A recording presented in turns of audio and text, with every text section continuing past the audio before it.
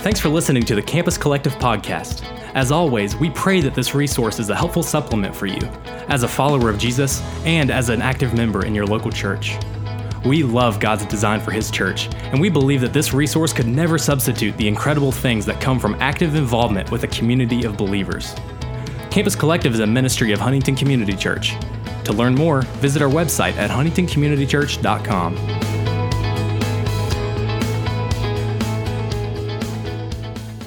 Hello, and welcome back to our series, 95 Meditations through Colossians with Campus Collective. I'm your host, Andrew Callahan, and I am here for the final time with Luke Ham. Luke, what do you have to share with us today? Hey, Andrew, this will be the last verse I'm doing on these meditations, so I just want to thank everyone for this, giving me this opportunity, and I hope that it's been helpful to you, that you may know Christ and the joy of Christ more fully because of these short few times. So verse 25 says, "Of which I," meaning Paul, "became a minister according to the stewardship from God that was given to me for you, to make the word of God fully known." So this continues to describe Paul's goal and purpose that we kind of started to talk about yesterday. The aim of his life is to make the word of God fully known. This is why context is important. Like we talked about yesterday, the goal wasn't to add to the gospel and give a new word as if Christ's suffering wasn't enough, but rather to physically display the gospel, to help it be fully known. And that's why I can't emphasize context enough. If you stopped short, you would miss seeing that Paul's point is to make the word of God fully known, not his own new word. Okay, so what else is here? I want to look at God's kindness. He is working in people like Paul to invigorate them to share the gospel, even at great cost to themselves, so that God's word can be known. God could have just left us on our own to figure it out, right? Yeah. He could have just tossed us the book and been like, hey, good luck. You know, as college students, you know some of your professors do that to you.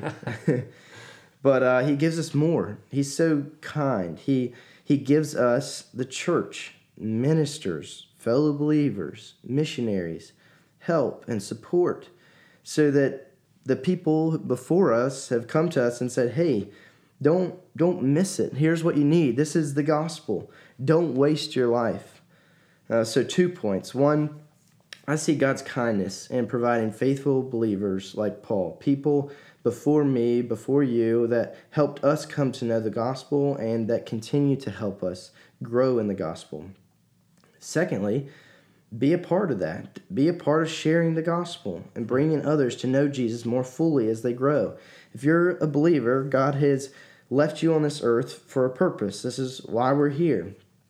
And in being a part of the mission of God, Christ will meet us there, and we will know the joy of serving and living a life where we die to ourselves because of the joy that Christ fills us with and enables us to do so. Even to the point that, like Paul, we can welcome, and not only welcome and endure, but also rejoice in suffering.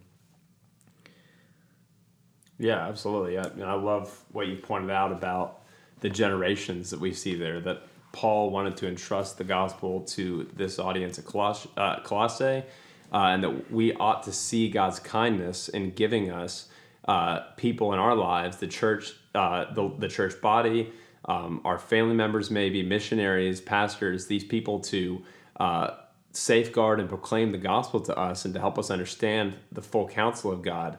That truly is a kindness from God. And I see all over Scripture God magnifying the importance of this. In the Old Testament, we see all the time that God commanded the Israelite people to pass it on to their children and their children's children. And then even in the New Testament, also in 2 Timothy, Paul tells Timothy, he says, "What you have heard from me in the presence of many witnesses, entrust to faithful men who will be able to teach others also." And so many witnesses, you should also entrust this to faithful men who will be able to teach others also. There's several generations there that has in mind. And that's one of the biggest roles of the Christian life on this side of eternity, is to simply pass on the inheritance of the gospel that we've been given, to tell it to our children and to tell it to all peoples and of all nations who will tell it to their children, to their children. This is God's design for the multiplication of the gospel. And I think that's one of the most grand displays of the kindness of God. Absolutely. And to add for people who may have struggles that are similar to mine, it's easy for some of us to get stuck in a dutiful mindset when it comes to this, that God calls us to it, and so we got to bear up and do it. But in reality, we often see the phrase that in this life we're experiencing the first fruits of the gospel.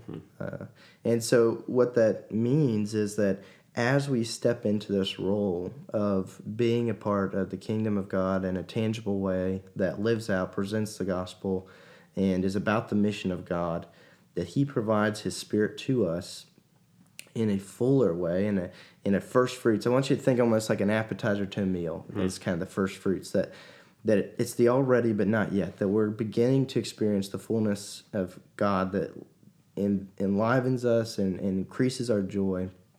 And as we live out the gospel practically, that God actually meets us there and provides us with a more full and a deeper, more tangible joy that enables those actions. That it's not a bearing up of our own work or our own will or our own strength. And this is what Christ means when he says that everything we do in the strength of the Lord. That we, at cost to ourselves in a physical sense or in a worldly sense, are able to serve others because of the overflowing joy that he gives us in return.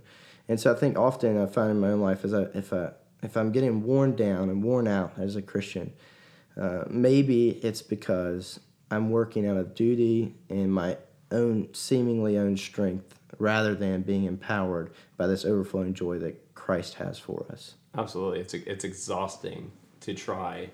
It's futile, not to mention futile, but besides that, it's exhausting to try to work out our own salvation apart from the empowering Spirit of God. It's Christ who works in us both to will and to work for his good pleasure.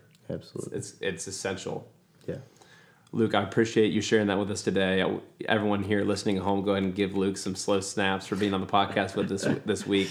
Luke, we appreciate you joining us this week, for sharing what you've shared and for opening the Word of God with us. Hey, I do it for the snaps. It's all for the snaps, everybody. You've heard it here. Snaps. And we hope you'll join us next week as we continue through our series, 95 Meditations through Colossians.